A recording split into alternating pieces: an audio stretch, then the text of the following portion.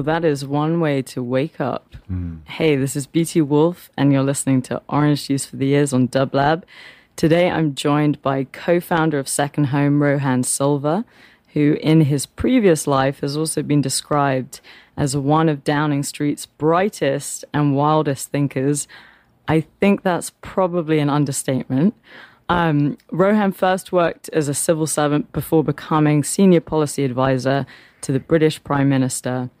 As government's rogue thinker trying to drag the UK into the 21st century, Rohan was responsible for the prominence of the digital economy, including the rise of Tech City, a project which firmly put London on the world's technology map. After a 7-year stint at Number 10, Rohan quit, and within a year, he and his business partner had opened Second Home, a London-based workspace and cultural venue designed to support creativity and entrepreneurship. Also dubbed the anti-WeWork, with a big focus on diversity and businesses at all stages of growth. Second Home has since expanded to Lisbon and LA, opening, in a few weeks? Yeah, in a matter of days. Yeah. Jesus.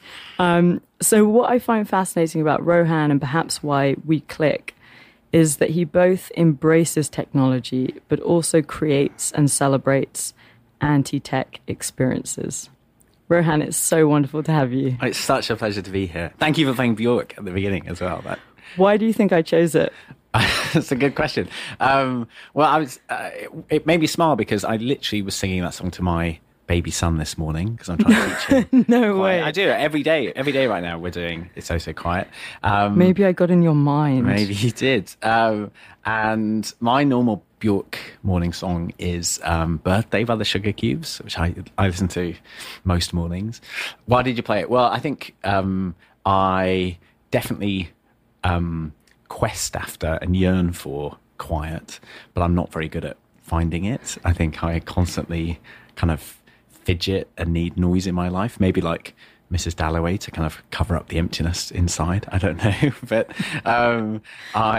for a really long time in my life, I think I always needed to kind of be around people and music, actually, and for lots of good reasons, but also maybe for bad ones too. And so I definitely yearn for quiet.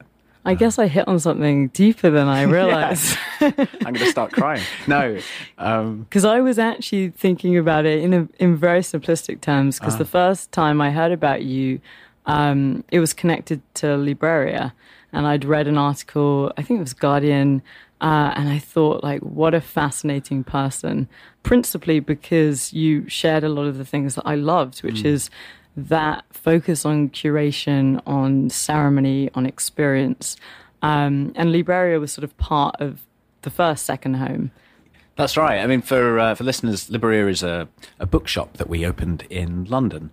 And inside this bookshop, which is a very strange place, you're not allowed to get a mobile phone out, otherwise someone, usually me, will give you a clip round the head. And the idea of the bookshop, and indeed of everything we do at Second Home, is about this question of where do new ideas come from? How does creativity happen? Is it just manna from heaven? Does it just fall from the sky? Or can you create environments and communities and cultures that maybe make those creative collisions and sparks a bit more likely?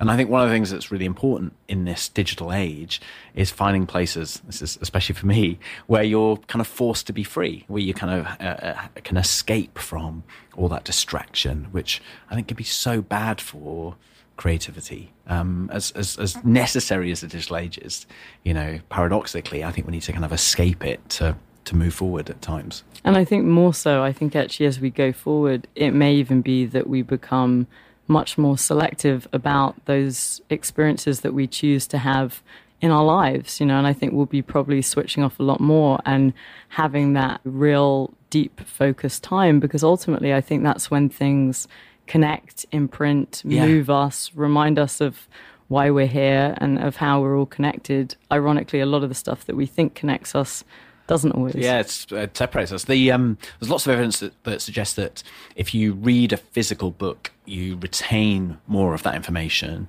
gets sort of lodged in your noggin much more readily than if you read off a screen. Why is that? Well, it seems to be because, reading a book is a much more kind of multi-sensory experience. You've got the weight and the smell, and you sort of partly remember where something you've read because of how far through the book it was and so on. So there's just many more, that multi-sensory experience means it's much more likely to lodge. And so, for a whole host of reasons, I think, if you care about creativity, you end up doing stupid things like opening bookshops, and we're opening one in LA as well, which is really exciting. As part of this second home. As part of second home, yeah. When will that be coming? Well, so Second Home is opening at the beginning of September, just after Labor Day. We're counting the minutes down now, and what we're creating in LA is a 2-acre campus. We're planting 6,500 trees and plants, 112 different native species, and creating this incredibly kind of green campus. Why? Because again, you look at the empirical evidence. It suggests that being around environments closer to the ones that we sort of evolved in, i.e., color and plants and curves and natural light and so on. Again, it's really good for our well-being and good for creativity. Björk herself created a beautiful album called Biophilia, and that word biophilia describes this innate connection we have with the natural world. And those kind of environments are nothing like our kind of grey, monotonous cities, and that's why Second Home looks the way it does. Interestingly, Björk also talks about music as medicine, which is something I entirely believe, and that's really the subject of this show in some respects. The title, Orange Juice for the Ears, is taken from a quote of Oliver Sacks about the power of music, how it goes way beyond doing simply the things we think that it does. So I ask every guest this quote: music can lift us out of a depression or move us to tears. It's a remedy, a tonic, an orange juice for the ear. What does that mean to Rohan? Well, I mean, for starters, what a great man Oliver Sacks was. But I started learning the piano for the first time a few years ago, and when I was a kid, I really wanted to play the piano, but my mum couldn't afford a piano, and she definitely couldn't afford lessons. And so I'd sort of embarrassing to admit, but I had long thought I might be some kind of piano genius thwarted by like fate and just denied access, socioeconomics, yeah. And so a few years ago I started playing the piano, and with it sort of came as this kind of very sudden and like crushing realization that I was totally mediocre at the piano, and but I absolutely love it. And what that quote makes me think of is how relaxing. I do find it quite difficult to switch off, and I think when you run a little business, you sort of wind up kidding yourself that if you just work a bit harder, and then everything will be okay. And that's definitely not the right answer. And starting to play the piano a few years ago, it was just incredible, because I find it really hard because I'm not very good at it, and it's so absorbing, and really there's nothing else apart from my baby that I find just completely relaxing, and so as on all things, I think Oliver Sacks was bang on. Did you take up the piano when you experienced burnout? It was I was experiencing burnout, but I didn't. It's not actually why, at least consciously, why I started playing the piano. I read a book by Alan Rusbridger, who used to edit the Guardian newspaper, and it's a lovely book which I totally recommend to people, called Play It Again. And it's about Alan Rusbridger, who, while editing the Guardian, full-on job, and WikiLeaks was breaking and all this kind of stuff, decided as a pretty bog-standard pianist to try and learn how to play Chopin's Ballade No. 1. I'm no great aficionado of classical music, but by all accounts, it's an incredibly hard piece to play on the piano. And it's a story of him struggling to learn this piece of music. But the book's also about how much more we can achieve in a day than we sort of think if we sort of fight to make time. And it's also about the kind of role of the amateur in music and journalism and things. It's a beautiful book, and that's what got me wanting to play. And it's, as I say, it's what brought me face to face with my complete lack of talent. But yeah, this idea of Oliver Sacks's of kind of musicophilia, this sort of idea that, you know, people are just attracted to music. Well, and we're a musical species. This is the thing that I think a lot of us don't realize is we attribute being musical to being talented or being able to play an instrument. We're all musical. Music is really for everyone. It imprints on the brain deeper than any other human experience. But I think often with lessons and with theory, you know, there are all these barriers to entry. And I think actually it's just as simple as what it does to you, what it feels like to you. Yeah. And it doesn't need to be in any way like more complex than that. It's really beautifully put. You know, my parents were from Sri Lanka, and they separated when I was really young. And my mum, I think for a whole host of reasons, just wanted to kind of have a total clean break from her past. And I think also wanted, you know, I was born in the north of England, and I think she wanted me and my brother to be sort of fully British and think of ourselves as British or whatever. Anyway, so a whole bunch of reasons. She played no music in the house when we were young because her music would have been Sri Lankan music and Bollywood music and stuff. And she didn't, for, you know, as I say, for lots of reasons, didn't want to listen to that or have us listen to that.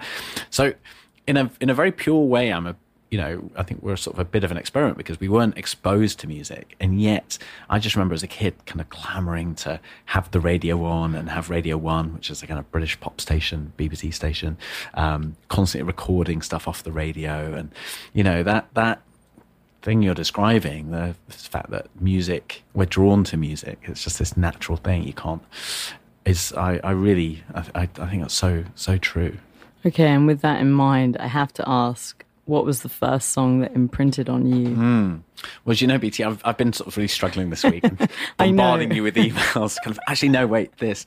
I mean, the first song that I remember really getting fixated on was Ghostbusters by Ray Parker Jr. And at the age of, I don't know, 6 or 4 or 5, okay. Taping it on the radio and playing it.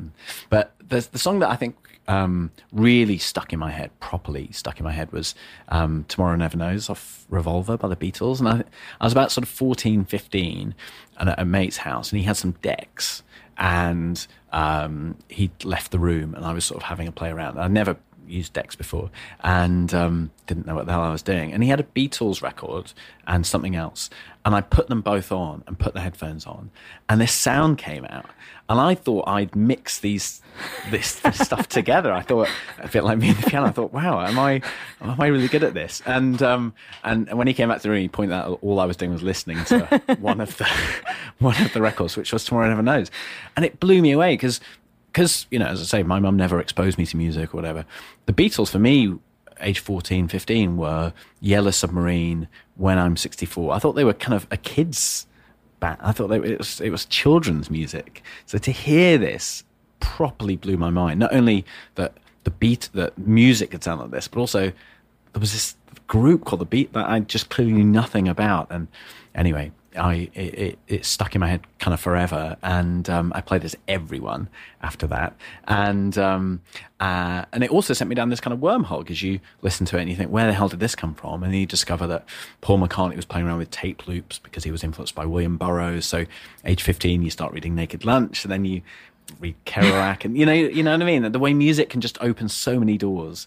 It properly imprinted. Well, let's take a listen to Tomorrow Never Knows by the Beatles.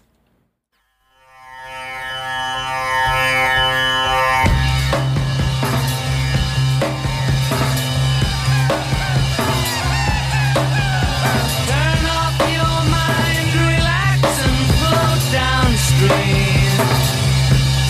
It is not dying. Hey, this is BT Wolf. You're listening to Orange Juice for the Ears on Dublab. We are here with Rohan Silva, co-founder of Second Home, and he's also had a whole other life before that. And that was the track that really imprinted on you as a 14-year-old living in Wakefield. That's right. And you said that when you listened to it, you actually thought you were mixing between that and... I think it was like a techno...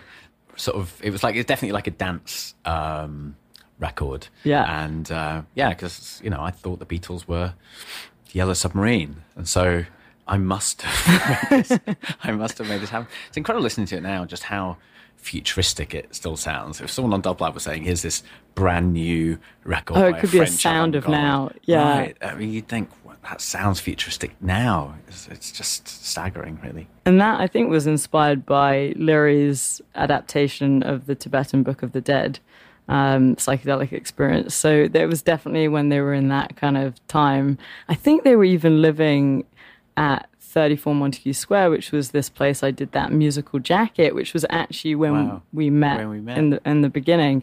And because I know also Paul McCartney was recording, William Burroughs and all these other beat poets in 34 Montague Square as well. So anyway, I want to know more about growing up, because you said, you were born in Wakefield, West Yorkshire, Sri Lankan parents. Your father was a lecturer, your mother was a teacher, and then an accountant. And you were raised by your mother and stepfather. So your parents divorced. How old were you when they divorced? They separated when I was about 5. Yeah. And then my mum sort of met a lovely Yorkshireman shortly afterwards. And he sort of raised us, really. And he died when I was 18 of a kind of brain tumour. And Wakefield, was a place that I felt very at home in. It's kind of, it's a little bit like LA, although nothing like LA, in that you can get out into nature really quickly. And so I just spent all my time kind of on mountain bikes and kind of playing out and playing football and stuff. I mean, it's sort of depressing. I play football, I think, every day of my life between the age of kind of 6 and 14. And I'm still rubbish at football, which is really sad. The kind of, there's that sort of idea that if you put in 10,000 hours into something, you'll, sadly not always. Yeah. And were you creative, as a kid growing up? Were you someone that was having ideas and making up things? And yeah, I mean, I don't know. I think I was probably quite annoying in that I would, get bored quite quickly and always want to be doing stuff. I think I was always kind of out and about. And me and my little brother used to go and knock on everyone's doors to get them out to play football and climb trees and stuff. And I'd always be kind of getting into trouble for kind of exploring and going kind of way further than I was allowed to go. There were like strict rules about, we were quite lucky you got to kind of go around, but, we weren't allowed past our estate and stuff. And I would always kind of head off for miles beyond and things, which looking back on it was probably a bit dangerous. I can see why my mum was freaking out. But yeah, I think I was always quite restless, I think, and I always kind of loved cities. I used to kind of cry to be, when I was little, to kind of be taken down to London and go to the Natural History Museum and the Science Museum and stuff. There was just something about the metropolis, I think, that I wanted to kind of get to. You also talk about how you really loved learning, and when you loved learning, but you just couldn't sort of stand the structure of school. Yeah, I think I would have been such a horrible, annoying, obnoxious kind of kid to teach. And so I'm sorry to everyone who had to be in the same room as me. But yeah, I did. I love learning. I just couldn't ever really understand. I just kind of wanted to kind of do my own thing. And if you read something that was interesting, then you just want to read more by that person, or, you listen to Tomorrow Never Knows and then you want to read Burroughs. And, I just couldn't understand why that wasn't encouraged a bit more. And then really obnoxiously, I could never quite understand why, having kind of got something, you had to kind of prove it to a teacher. I never could sort of take seriously kind of, writing essays or doing homework and stuff, which is terrible. Looking back on it, it was so bad. But I had exactly the same experience, and I kind of don't think it's obnoxious. I think it's actually that oftentimes there is something kind of fundamentally wrong with a lot of education. And, that whole idea of divergent thinking, which I don't know if you have come across Sir Ken Robinson, but he talks a lot about it and how kids come in and they're experts at divergent thinking, like thinking of all these different ways of solving something. And by the time they're 15, they suck at it, because that ultimately a lot of the time gets ironed out, Yeah, it's really sad. And I think, the idea behind Second Home, really, and this emphasis on creativity we have, how can we support creativity, comes from this view about where the jobs of the future are going to come from, because we're living in this scary moment for lots of reasons. But one scary thing is that as technology becomes more advanced, it's replacing huge numbers of jobs. I mean, some estimates are, 30% of all jobs in America being automated over the next few decades. And so where are the new jobs going to come from? Well, jobs that involve creativity are much more resilient to automation, because luckily for us, the machines and the algorithms and robots kind of suck at creativity for now anyway. And so, I think we really do as a society have to think about how our education system, how the workplace, how our kind of wider institutions support creativity. It's not just this fuzzy, nice to have thing anymore. I think it's of kind of real macroeconomic, significance. Yeah, it's kind of, it's that whole thing of a lot of the things that make something move us or unique are actually the imperfections, and you'd never program the imperfections. No, it's true. And I remember when I was working in Downing Street, going to China and going and visiting a bunch of schools, because British schools were expanding to China and all this. And it was really interesting seeing how they're trying to think about how to introduce creative thinking into the curriculum, because they get how important it is for their economy. And I do feel in Britain in particular, we've really lost that, and I just found schools so kind of painfully kind of boring the whole time. And, it doesn't have to be like that. So going back to your Orange Juice for the Ears, we've heard the first track that imprinted. There was also Ghostbusters, which was when you were a kid. Yeah. But the Beatles can replace Ghostbusters. That's fine. I think they deserve that place in musical history. Looking at the first album that really had an impact, what would you say that was? Yeah. Well, again, I sort of chopped and changed this a bit this week, which I'm sorry, but because I was thinking a lot about The Bends by Radiohead, which I was really obsessed with. And, there's that quote in High Fidelity where he says, "Did listening to sad music make me unhappy, or was I unhappy and then listened to sad music?" And The Bends for me was this album that kind of did make me sad, but maybe I was going through that teenage angsty period anyway, who knows.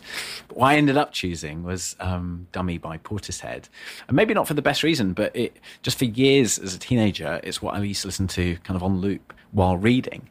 And so I really think about it whenever I kind of read the stuff I was reading back then, as like Rushdie and Steinbeck and, Ken Casey and people like that.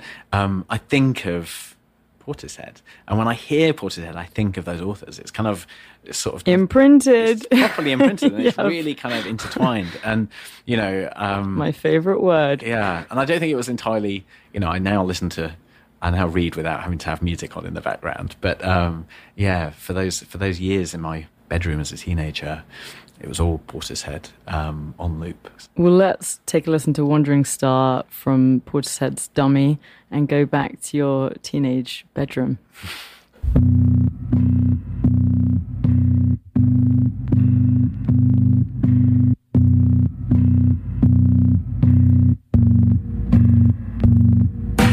Please, could you stay a while to share my grief? It's such a lovely day to have to always feel this way.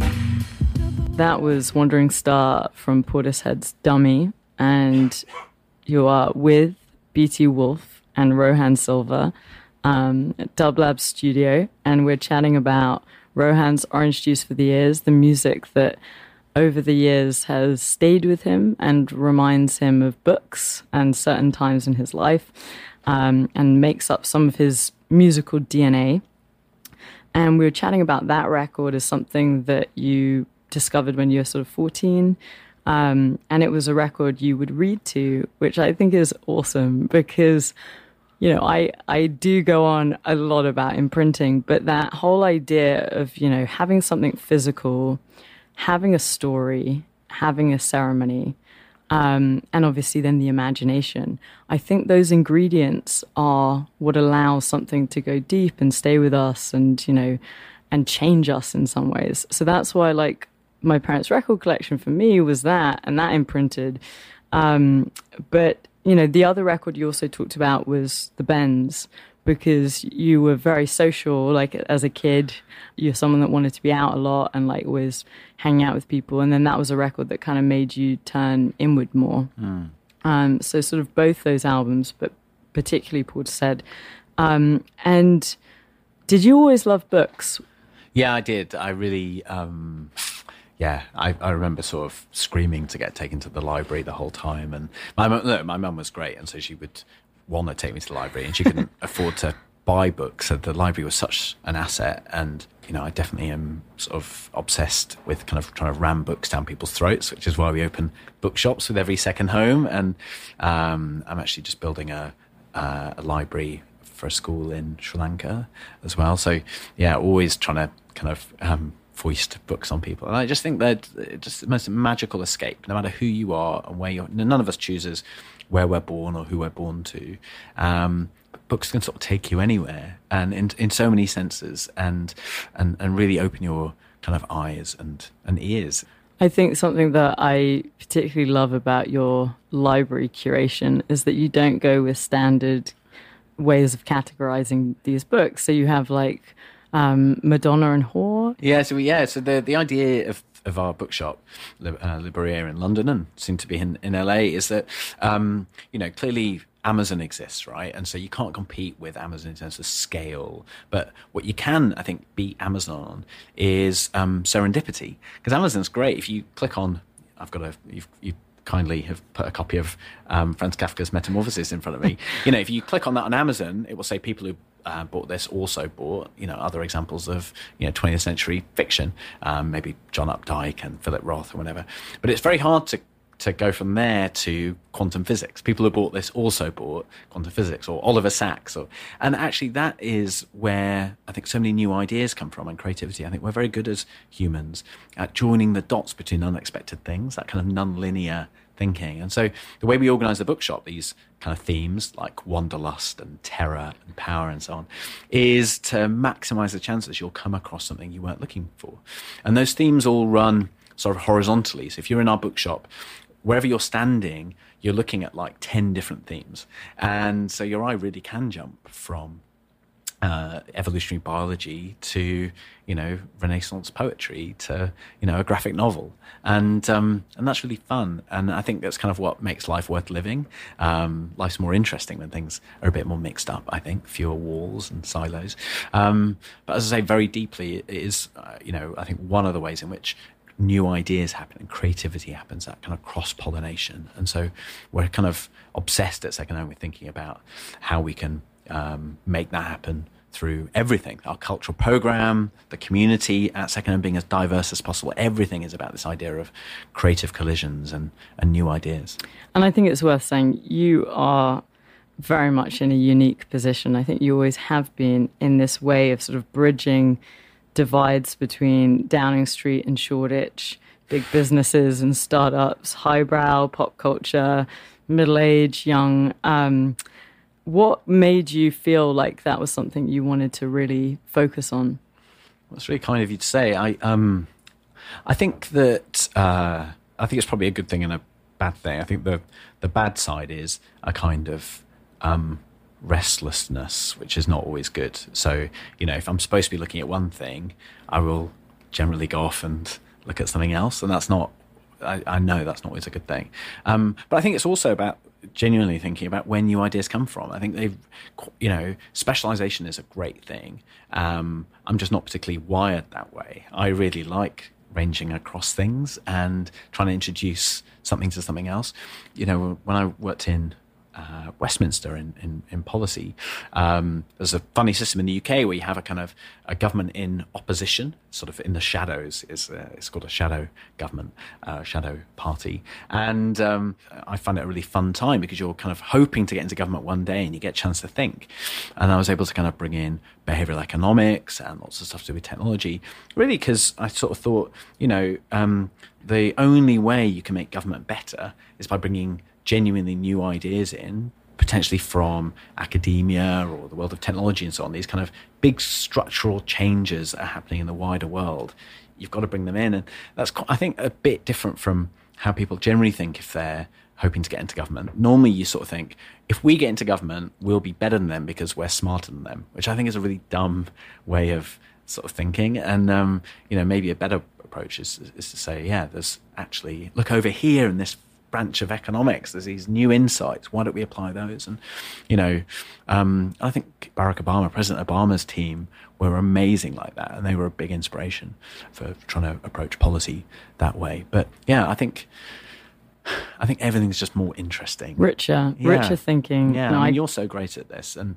I think artists in particular, which I'm definitively not, but I think, good artists borrow, great artists steal, right? And then, they're stealing often from other fields, other disciplines, other periods of time. I think it's a lovely way of looking at the world. It's not easy. And I remember with bringing behavioral economics into our policy making when I was working in government, a colleague of mine said very kind of cruelly to me, you're only doing this because you don't understand real economics.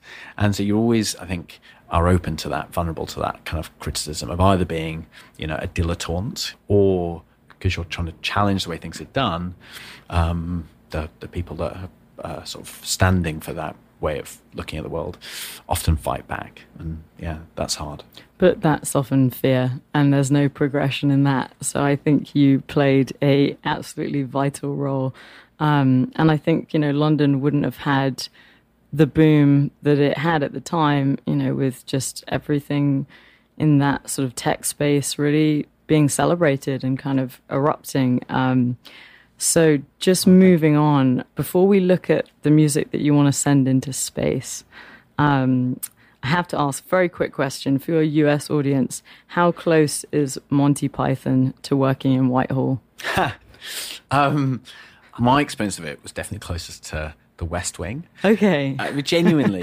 And in the, I think I was a bit too kind of wide-eyed and naive maybe, but the people I worked with just spent their whole time genuinely trying to do the right thing in a admittedly slightly often, madcap comedy way, and things would go wrong and whatever. But, I actually just think at least British politics is, for however much you disagree with different people, full of people who genuinely want to do the right thing. Money doesn't really play a part in British politics because you can't buy TV advertising. So it kind of basically kind of limits how much money anyone ever needs or manages to raise. And so it's a relatively, of course there are total douchebags, and of course there are people in it for themselves, and of course there are egomaniacs, like everywhere. But yeah, I actually thought much more like the West Wing than the thick of it, which is a very kind of, as I say, wide-eyed answer. I was just thinking about the silly walks. Silly walks. But we can move on from that. So Rohan, what music would you send into space? So I went with Loaded by Primal Scream, which is a track off Screamadelica.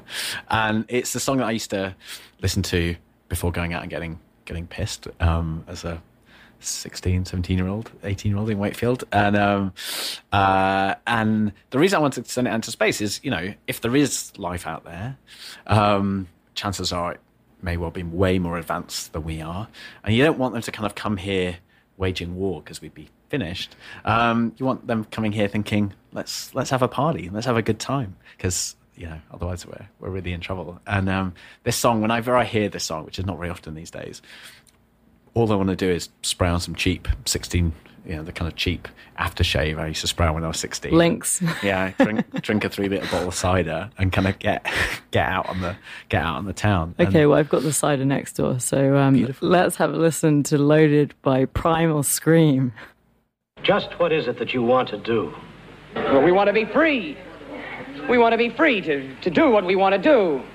And we want to get loaded. And we want to have a good time. And that's what we're going to do. Well, wait, baby, let's go.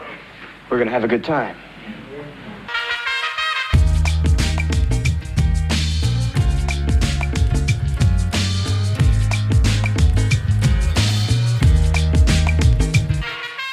Hey, you're listening to Orange Juice for the Ears, and this is BT Wolf. I have Rohan Silva joining me today, sharing the music that most gets him going, and that was Loaded by Primal Scream.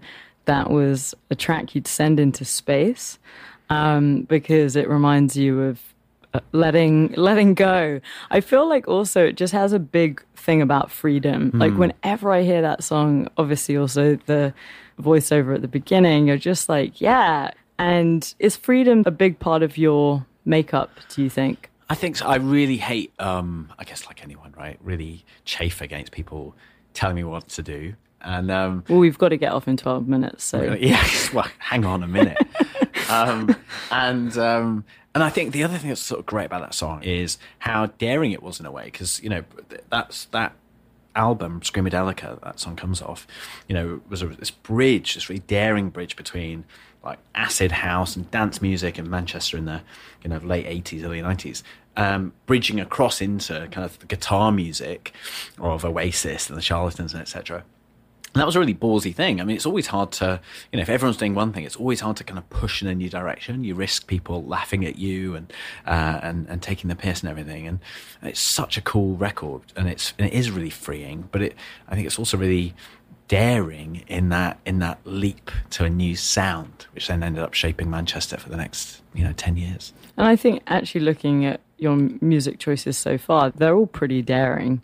Like that Beatles track is definitely, it's definitely one of the more out there sort of experiments they did. And so I was worried coming on Dub Lab, which is, you guys played amazing music. I was thinking everyone's going to be playing, Warp Records stuff and, stuff by, Stereolab or, Aphex Twin, and I'd be stuck here playing the Beatles. And you kind of... Everyone's played the Beatles, Rohan. I mean, the Beatles have 100% Orange Juice for the Year's success rate. Wow. Because I think it's that honesty. It's like you can't fake that stuff. If you go off and like lose your mind and need music to restore you, if that is like the extreme scenario, you're not going to put on something that doesn't absolutely make you feel great. And so I think that has to be what the show is about, also because it's the most interesting to actually learn about the people, right, and why those songs or those records really resonated with them, because it kind of tells their story in a different way. Yeah. So I'm really curious, what was the original spark for the idea of Second Home?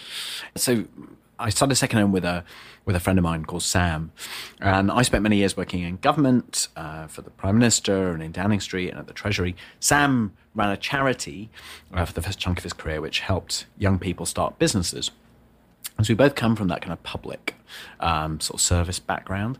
And the idea really for Second Home came from, me saying, hang on, there's all these big changes happening in the economy and society, mainly driven by technology.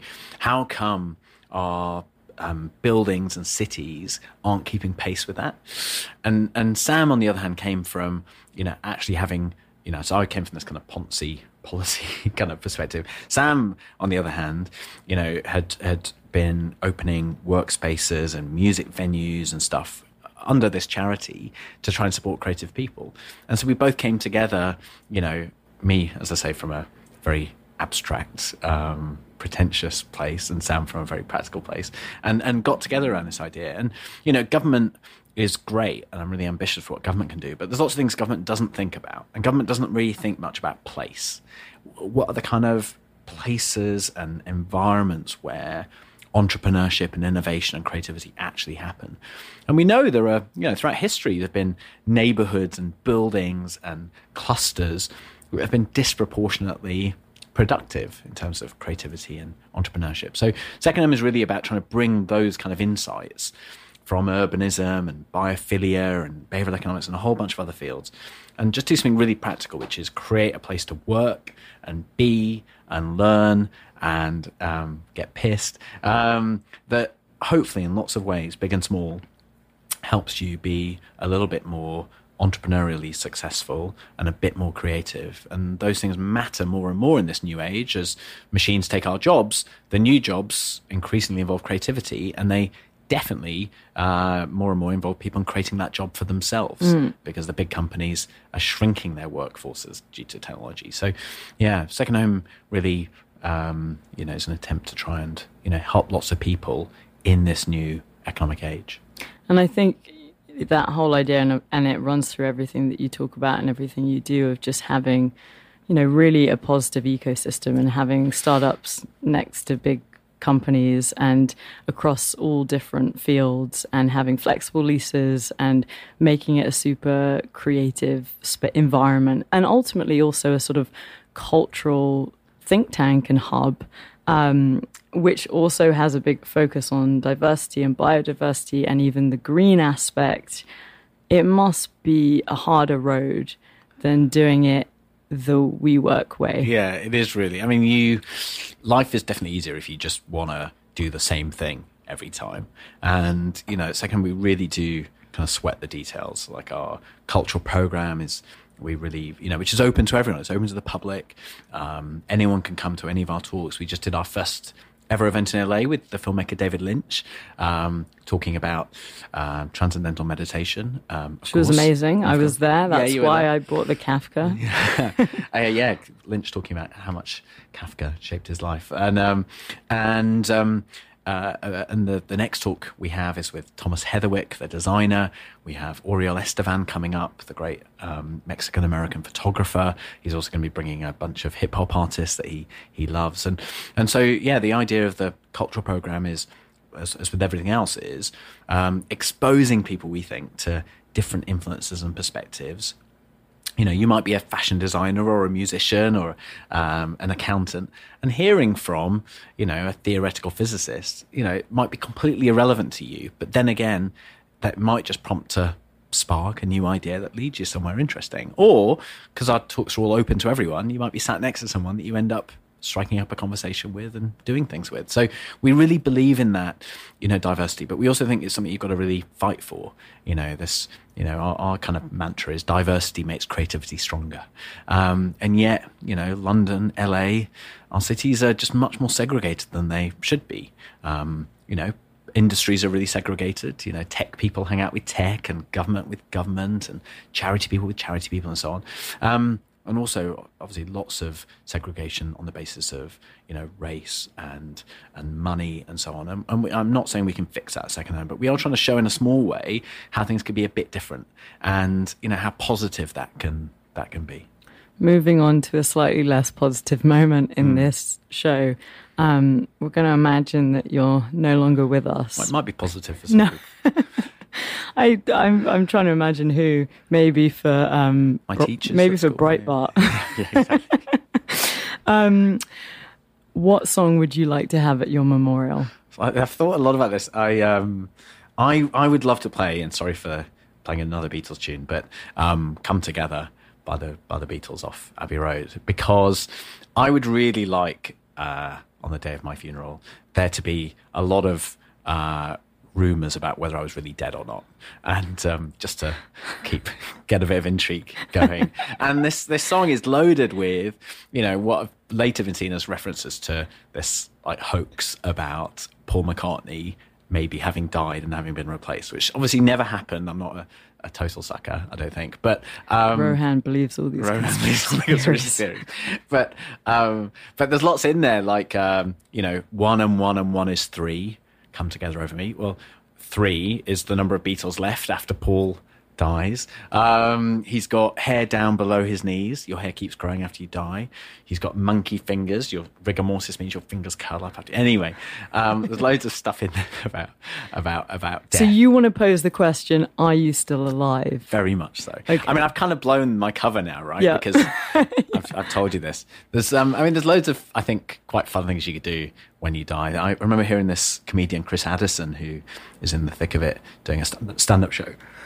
And he was saying he really wants to get buried in a way that messes with future archaeologists. He said he wants to get buried hugging a toaster, so that they might think that was like the culture at the time. And he also wants to be spring-loaded, his skeleton to be spring-loaded. So if an archaeologist ever prized open the coffin, his skeleton would like fly out at them. So I definitely also want to... Going to take on all those. Okay. Lots to think about with your death. Yes. Let's have a listen to Come Together. Come together right now over me.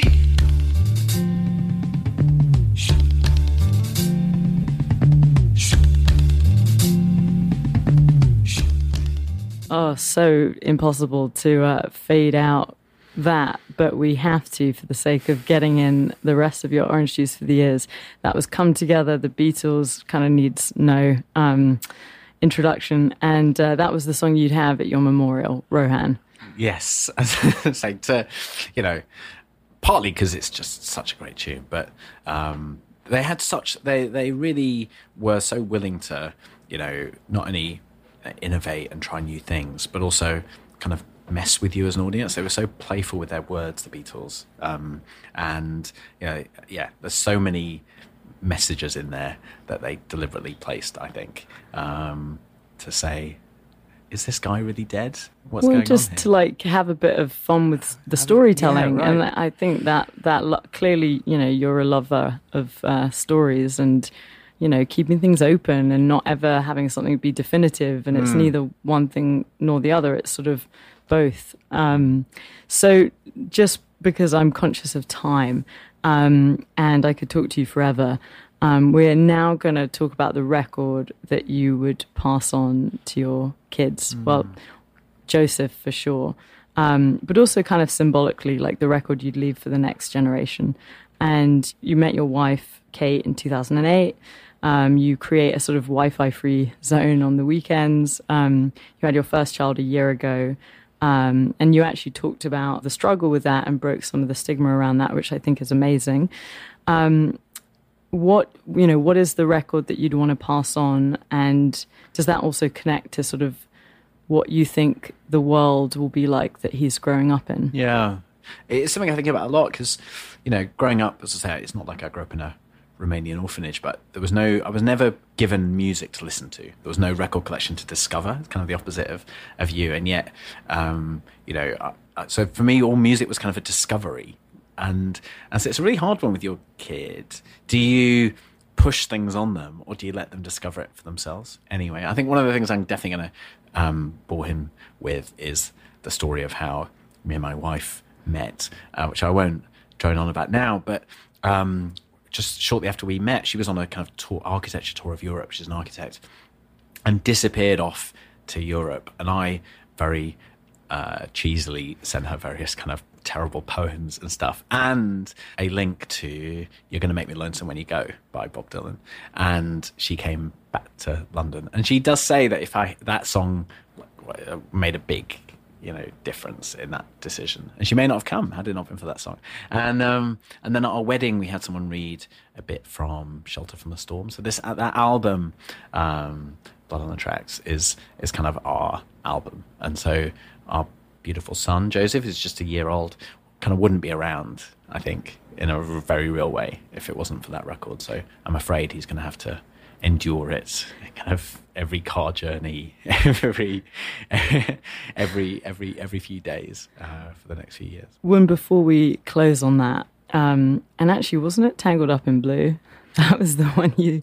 Yeah. So off Blood on the Tracks. Okay. Yeah, so I sent her You're Gonna Make Me Listen When You Go.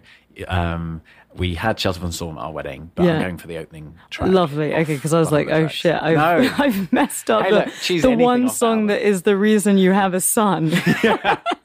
That's pretty bad. No. So I'd just like to ask, before we end today and we listen to Tangled Up in Blue by Bob Dylan from actually More Blood, More Tracks, what is the thread that connects all of your Orange Juice for the Ear choices? I don't know. I think...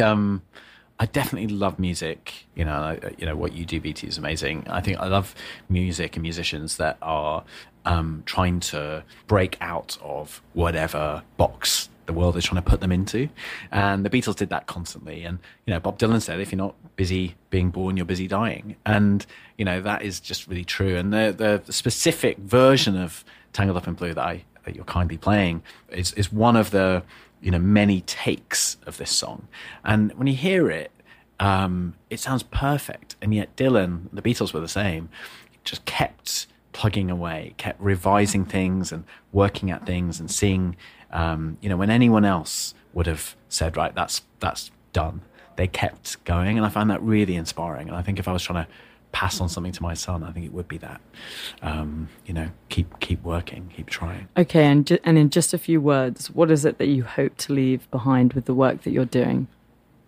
Look, I'd love to leave behind, a way of kind of looking at things, at least for the small group of people that know me, where, we look at the world in a more optimistic way, that things can be better than they have been in the past, and more creative and more entrepreneurial.